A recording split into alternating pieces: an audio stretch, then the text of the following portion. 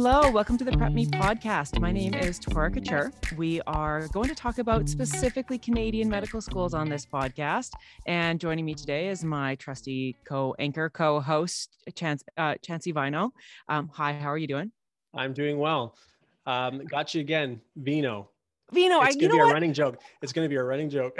How long have we known each other and I still can't pronounce your last name? Because you're just Chancey. Is it worse on me though of not being the person who comes up and says, actually, it's this? It's kind of like if I was in a med school interview now and the panelist said my last name, Vinot, Vino, I'd probably be like, you're right. You're the boss. Just give me a seat, please. I'll call me whatever you want. Yeah. Well, you know what? I think you and I have this same idea that, our names are so unique, our first names, that the last names I really never need. No. I'm just Tora. Like, I don't need a last name. Do I? How many Toras do you know? You're the only Chancey. Have you ever met another Chancey? Not a single one in my life. Maybe a couple Chaunceys, but not a Chancey. Oh yeah, like Chaucer. To be super pretentious. All right. So what are we talking about today on the podcast? We are talking about choosing the right medical school. And so the Prep Me podcast is in fact the only tailored podcast for pre-med students for Canadian medical schools. And so one of the things we wanted to talk about today is what school should you choose? And it seems weird, I think, Chancey, to talk about this because don't so many pre-med students just go, whatever school takes me? 100%. Because when you're that lost and it's your first application cycle, you're just saying, I'll put all the eggs in all the baskets and hopefully one of them sets. But in reality, you kind of want to be choosy too, because you're ultimately going to spend 4 years of your life at that institution, maybe longer if you stay for residency. You should have some say in where you go and what's the best fit for you. But it's easy to let that go to the wayside when all you're thinking about is, I just want to get in.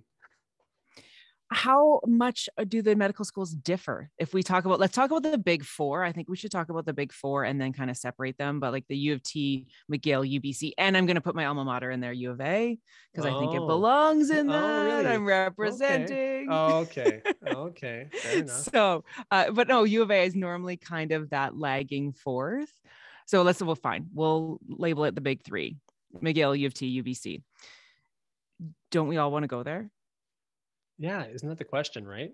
We've got this picture painted prestige of these universities that they're going to give us the best education and that if we go there, it's going to make us a better doctor. We're going to have a better experience. Our money's more well spent. I think there's a lot of different stigma that goes to what med schools you hear about and who went where and why they went there. And in reality, when you dissect it, maybe, the big three aren't necessarily the best three for you as an applicant, but you still want to know and get to a vibe of, like you say, the personalities of some of these medical schools. So yeah, what's your take on the big three before I keep rambling? Well, okay. So I'm on the outside looking in, right? Yeah. Because I am not a medical doctor for the audience. I'm a professor and an instructor. And so I look at, for instance, maybe I'll slag on U of T a little bit. I mean, it is an amazing medical school and you get an incredible training. But in my experience of many years being around campus and stuff like that, it's a miserable place to be. Students are angry. They're angry. They're grumpy at U of T, but it provides world-class medical education. And so I feel like U of T generally is recruiting the very much that book smart, a classic traditional, much more traditional medical student than maybe some of the more avant-garde schools, we call them McMaster, U of C, that are looking much, much more for the personal side of life. Is that fair? I think 100%. And that's, not being someone who's lived in the big three realm. I'm an East Coaster. I'm a Dalhousie grad. No Dalhousie sweater, unlike the Alberta you're wearing across the screen. But, I come from that same background. The more, I think maybe a bit more holistic in who they take in, wanting well-rounded individuals that come from a variety of backgrounds who will learn sort of the study habits, who will learn the medicine as they go. And it might be a bumpy road for some versus when you think of the U of T and UBCs, they're certainly thinking, we've got lots of numbers in a seat for enrollment, but we want to have a student who's going to come in ready to roll, ready for a regimented approach, is going to be here, there, everywhere, and, hang on, because it's a really fast-paced ride to that extent. Should every pre-med student have their goal of going to one of the big 3/4? I think every pre-med student should have a goal of applying to some of them because you should apply to as many as you can. But I don't know, and my personal take is I don't know if you need to be fixated on it has to be U of T or bust. I won't go if it's not U of T, or I'll choose U of T over Dal or U of A, even though I've never been to all of them. I just know U of T is the best because it's what I've heard. You have to do your due diligence. You got to talk to people. You have to experience. You need to go. You need to ask questions. And maybe U of T is the right school for you based on how you like to study. When you see the curriculum, it's a good fit for how you see the next 4 years of your life. But maybe it's not, and that's okay too. And I think that that's maybe what we want to get out of this conversation, is that to empower the audience to say, look, you can all, it's not just waiting for them to pick you. There's also a little bit of you picking them. I mean, let's face it, there's going to be a lot of people that are listening because they're doing their due diligence, they're doing the background work in thinking about medical school long before it kind of a knee-jerk reaction, the deadline approaches. And so sometimes the choice actually is in the student's corner. So, but Chancey, I want to ask you, you got into Dal. Where else did you apply? Or was that your one and only, like you want to stay home? Oh gosh, if it was the one and only, that would be very, very bad gambling on my part in this medical application race. I think I applied to 9 or 10 schools in the end. So 9 or 10 schools, doing the interview at I think 3 in the end, just based on, again, logistics, getting here and there and everywhere. U of T being one of them, the Dow, and then Memorial for me. There was other offers, but I couldn't go. So I think I got 4 offers actually out of the 9. So roughly 50. And that was expected just based on that. It was actually the 4 schools I thought I had the best chance of getting an interview at. Of course, those are the ones I got the interview at, because I did my research going sort of into it. How did you do your research? How did you figure out what schools suited you or what schools you wanted to apply to? You know what? I was probably the annoying student, always emailing the admissions groups at all these different schools, reading forums, and even just attending, for Prep 101, like seminars like that, where you get an insider's view as to, here's some background information on schools, what they want, the MCAT, what they think of, for extracurriculars are important, like getting that as my structure. And then I honestly made an Excel sheet where I broke down all the schools, what I was going to be scored on as an applicant, what did I have, what was I missing? And then I would often just email, like I said, the admissions clerks that are, part of the undergraduate department at these schools to verify any questions that were still unanswered after all of these precursor resource tools that I employed.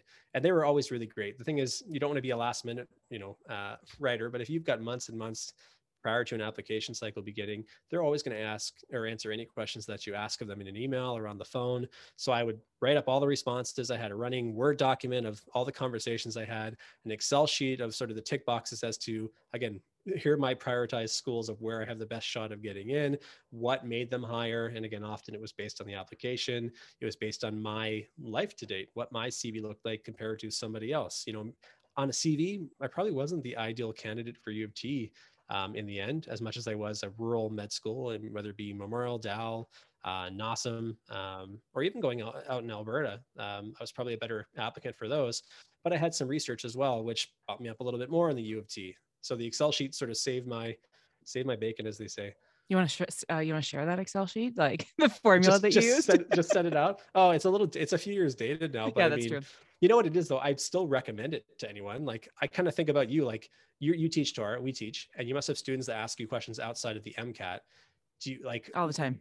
what do you think about when students ask, like, where should I apply? Do you ever get that? What's your take? How do you approach those questions as somebody who hasn't gone through the application cycle but is well versed in, Prep 101 and being a mentor to this sort of subject? One of the things that I tell my students is that, number one, the geographic preferences are going to matter. So your number one school should always be in the province with you're a resident, which is ultimately kind of where you paid taxes in the last year, right? That's kind of the general rule for that. Every school does have slightly different residency requirements, but there's usually, and speaking to your point of don't just necessarily always bombard the admissions officer, but do your own research first, like you did, right? There's the FAQ pages, there's the forums and all those kinds of things that go along with that. But, schools other than Ontario, all schools have somewhat geographic preferences to them. And, out in Alberta, my students in Edmonton, I'd go, okay, well, you're looking at U of A or U of C. And look broadly, apply and make yourself a candidate at as many schools as possible and get the highest GPA and highest MCAT scores and best experiences, right? But when you're sitting there and saying, especially when we talk about U of C, and we might deal with that separately in a bit, because U of C and McMaster kind of have different philosophies when it comes to their admissions program. And I think that they're really worth highlighting.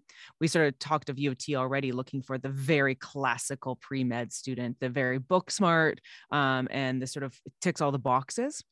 And U of C doesn't necessarily. So I usually get questions from students who aren't those, what we call the traditional applicants. And so say, where do I fit? And I think that the biggest thing is there's a school for everyone. Do your own research, which Prep 101 does a lot of that for you. There's files online that you can get that show you all kinds of breakdowns of material. But ultimately, I say kind of there's a school for you. And that's the biggest thing that they want to hear, right? As the audience wants to hear, there's a school for you. And not all schools are going to be for you. If they don't want you, they also maybe sometimes don't want them, right? No, So 100%, 100%.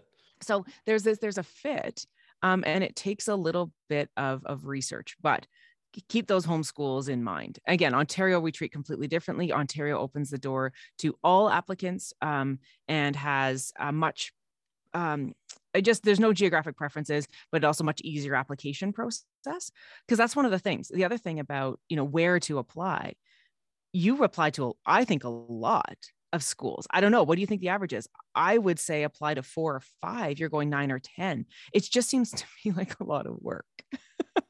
You know what? In a way, it is, especially when you start thinking about like, I'm going to span the whole country. I'm going east to west, because you've got the benefit as an applicant applying to schools in Ontario, because you've got a system like OMSAS where you can make one account. You can literally select what schools you want your application to be sent to. You may add an A and B supplemental depending on the school you're applying to, if they have something more specific than the generic standard application. But in the end, you're hitting one submit button and it's going to all those schools. So you save a bit of time, but not the case on the East Coast, not the case in sort of, more central Canada and going out west. It's all individual applications. So it is a ton of work. And to your point about geography, of course, on my mind, that was huge. It's like the schools I have the best chance of getting into are the maritime schools, because I have a natural maritime connection, because I was physically born here and I spent most of my life here. I worked here. I went to school here. But it's also that I say sometimes like hidden agenda, but maybe not so hidden, is that these schools, the reason they do that is they want retention. They want the physicians they train to stay. That's the goal, right? It's that community retention. That is that sort of patron-based work and service. They want to stay in the province. So if they've got a really good selling feature on an application or an interview, that you're someone that not only do they like, not only someone who meets all their cutoffs and academic achievements and objectives, but you might stay because you've got family here, or you want to open up a practice in your hometown. That actually, you don't think about it, but there's hidden sometimes points awarded to that on an application. Well, it's also about following the money, right? Medical school education is subsidized. Yes, it's expensive, but it's subsidized by the provincial government, and we have a provincial healthcare system. So they're just keeping their trainees intact, right, and keeping them at home. So geographic preferences, number one, but also many schools do. You can be a totally almost different candidate depending on their GPA corrections. Like University of Ottawa does none. They do no GPA corrections. It's what you get on the bottom of your transcript. That's how your GPA looks. Whereas lots of schools don't take summer classes. I want to say U of A doesn't take summer classes, although I should double check that. And there's lots of schools that drop your worst year. That's probably the most common, as long as it's not your most recent. And so you might find these, and you said that's on the Excel spreadsheet. So where did you get all that information of all the GPA corrections? Did you generate it yourself? In part, yeah. And it was through like really two modes of searching. One was utilizing like admissions websites. There's lots of great information, whether it's the FAQs or just the standard. Let me go through all the tabs of admissions. It will walk you through the application per school. The other thing was those emails back and forth, just to clarify, okay, U of T, you mentioned in my first year of undergrad, you'll consider dropping 2 of my lowest courses for the full year. That's of 10 courses. That's great. I didn't have a great first year of university. Who had a great first year? Not this guy. Definitely not this guy. So the whole thought that, oh my gosh, they would get rid of like a course that I really struggle with that wasn't a prereq, that was incredible. And it really would bump up what my first, year GPA would be. And like you said, it's different from school to school, but to find it out, You're getting it from the webpage. You're getting it from direct contact with the school, which I honestly think is the most trustworthy written in paper way to do it, so that you don't burn yourself and you apply to a school that, oh, they see you don't meet a cutoff or you misinterpreted how to actually formulate your GPA, and they close the file before it's even been looked at in terms of extracurriculars and your MCAT and all the things you work so hard on. They close it. And to your point of, some schools are for you and some schools aren't. Me as an applicant, Dow, Munn, Nossum, maybe even Calgary, McMaster would open it and be like, oh, here's, I would think, an interesting individual. I'll call myself interesting. That could be good or bad, but interesting. Well, you got in, so you're interested. Okay, I'm interesting enough. And they might say, oh, he's worth reading about and maybe an interview. And then a school like, U of T or Western being like, nope, not academically strong enough, did not do enough academic sort of extracurriculars in that 4-year time span. Close the folder and just Yeah, Western's renowned to be just ruthless with its GPA, right? It is tough. Yeah, they're very much focused on their academics, 100%. So that's the thing. So there, where, Western, you might be a student who doesn't have tons of volunteer experience or things that maybe make you a broader candidate, but Western might be looking for you, right? Mm-hmm. And they want more of the GPA. Whereas, and I want to talk a little bit about U of C here and McMaster to a certain extent, because they're really kind of changing the game for a lot of our non-traditional applicants. And Chancey, I think you and I should do a podcast about non-traditional applicants, because I think it's important. Yeah. But U of C and McMaster are focused much more on who is walking in the door, not what GPA is walking in the door. Ultimately, you need a GPA. It's still a high GPA. I get a lot, and I want to maybe get rid of this myth right now, because a lot of people think, oh, U of C is a place where I'll go because I have other life experiences, but my GPA isn't high. The competitive GPA is actually higher than U of A. They get tons more applicants, but U of C is looking for a different applicant. They are looking for much more of a non-traditional applicant. They're not looking for the 22-year-old who finished with a 4.0. You'll get in anywhere. That's basically what U of C is saying, right? But U of C is saying, look, we want people, the average age is closer to 27 on admissions average. They're looking at someone who maybe the GPA is high, but more importantly, the CARS score is high, overweighted in CARS. And they're looking for people that have other experience. I know a paramedic that got in, a nurse that got in, someone who had been practicing as an engineer, got in when she was 32, is now a family medicine doctor. They're looking for, I guess, a little bit more. I sort of jokingly refer to these, they're looking more for more humans than maybe the Western, U of T, UBC might be looking for. And I would throw McGill in under that bus as well.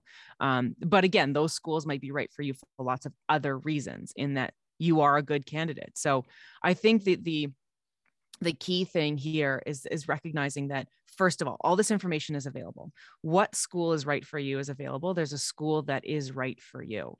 And doesn't mean, and okay, here's the thing about applications is that they are expensive. Like, how much would you expect an application year to cost? For a given school, easily between $100 to $250, like depending on where you are per school. And if you're doing OMSAS, even though it's one portal, you don't get to pay just one fee. You're going to be added up depending on the number of schools you ultimately apply to. So if it's U of T, it's McMaster, and it's Western, that's 3 fees they're going to be totaled for your the total check at the end of the day. It's kind of like $300 and then 125 for each school, something in there. Yeah, exactly. So I mean, you could easily rack up, for me, $1,000 or more just applying to medical schools. If you go on the higher end of things, right? It's wild. How many would you recommend people apply to? As many, just across the board? I think, again, as this label of traditional applicant, somebody who's coming out of undergrad, is super keen, is super organized, has been academically strong, MCAT went very well, has the extracurriculars, is ready to go. I think you could probably get a buy with comfortably anywhere between 4 and 6, and that would be totally normal. Depending on how type A you are, you might say, that's not enough for me. I'm going to do 12 because I really need to get in this year. And that's okay if you're willing to put in the work that goes into that, because it's not only financially a lot of work, it's a lot of time spent just to prepare those applications, tailor your essay to specific questions that are being asked at the schools, all these specifics that we'll address in future podcasts and in our seminars. But you just want to essentially get yourself organized. And if you've got the time, you'll apply to as many as you want. But how much do you need? I don't know if I can say this is the magic formula, but 4 to 6, if you're comfortable, you've met all the cutoffs and that you're a pretty typical silhouette of the candidate they normally would accept, I think you've got a good shot. And I think that maybe on a parting note, I don't think we should label schools as oh, well, if I don't get in here, then I guess I'll go here. Because, you know, as much as there's top tier schools and then there's all the others, there's this a big 3/4, and then there's the rest. All the schools in Canada are incredible. Okay. There's a sort of 1.5 tiers. There's the tier one, and then there's the just a half step down. And so there's no consolation kind of school to go to in Canada. That's not true of the States, right? States, there's No, no, no. certainly subpar medical schools, but Mhm. not here. And I think that any medical school is going to be great. And if you're going to thrive at one school, you'll thrive anywhere. Yeah, and our country, I mean, it does a really great job through our different councils in the medical body to appraise and accredit all the schools that exist in Canada. So they all need to be held to the same standard of curriculum revision with the times. They have to have a good balance of not only providing book-based education, tutorial education, but also practical clerkship. They're constantly being appraised for this. And when they don't meet a certain standard, they're put on probation. So our country takes it very seriously to keep these schools on an equal playing field with one another. Meaning, like you said, U of T, which has this background nomenclature and story, sort of not folklore, but background story of being the best. And if I go here, I'm going to do the best. Honestly, you could go to Memorial, you could go to BC, you could go to NASM, and you could be 10 times a better doctor on whatever skill you're thinking of in terms of your education and how you apply yourself, because all the schools are on equal foundation.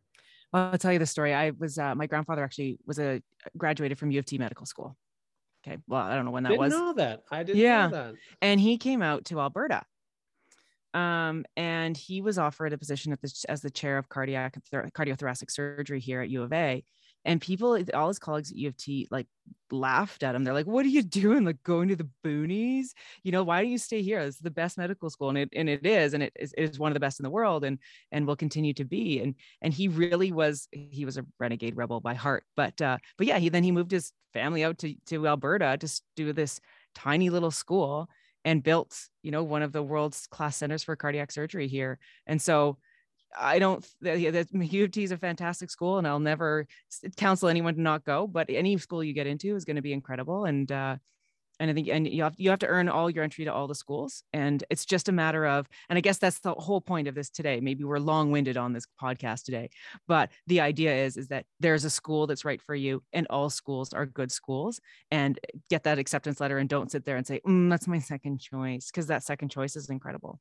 No, it's 1A, 1B, 1C, 1D, and have an open mind. If you get into a school, that's the ultimate goal, and you'll make it whatever it is. The experience will be whatever you put into it, and you're going to have a fantastic time and get a great education and move through the stepping stones of your medical career, regardless of what the school is on your degree that's on my wall ahead of me now. We'll all have different ones, and they'll all be just as rewarding. I don't know where my parchment is. But I didn't hang it. No, okay. But I will say, if you want to know more information, our sponsor, our kind sponsor, Prep 101, sponsors the Prep Me podcast, and we host getting into medical school seminars. So go to the Prep 101 /MCAT website, and there's lots of information there you can get about individual schools. And again, that's Prep 101, prep101.com/MCAT. And there you'll find all kinds of things, including links to all of the episodes of the Prep Me podcast. So thank you from Chancey and I today, and we'll see you guys next time. Take care, everybody.